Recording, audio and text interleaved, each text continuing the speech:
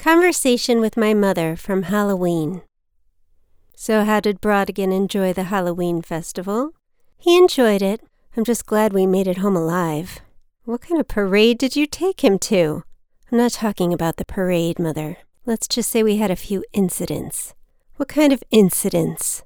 Well, it started on our way there, when a black cat leapt out of the brush and ran right in front of the car. Did you hit it?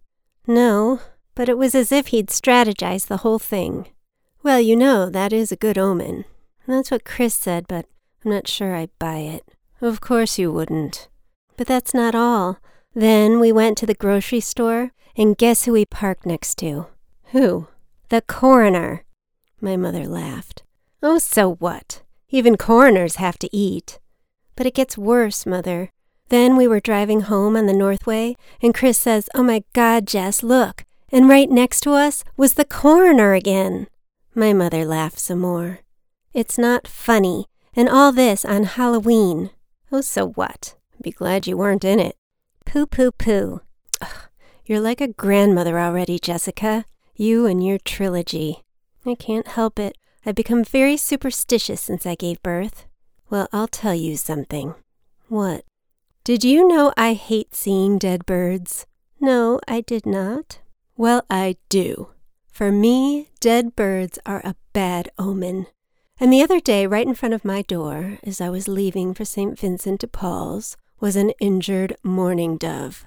Well, I looked up to heaven, 'cause really, I just don't do birds. And on the third, fuck me, I swear to God, Jessica, this bird with a broken wing started shuddering and flapping, and right before my eyes, he flew away, and I yelled at the top of my lungs, "Praise Jesus!" Wow, Mother, that's a miracle. You healed him.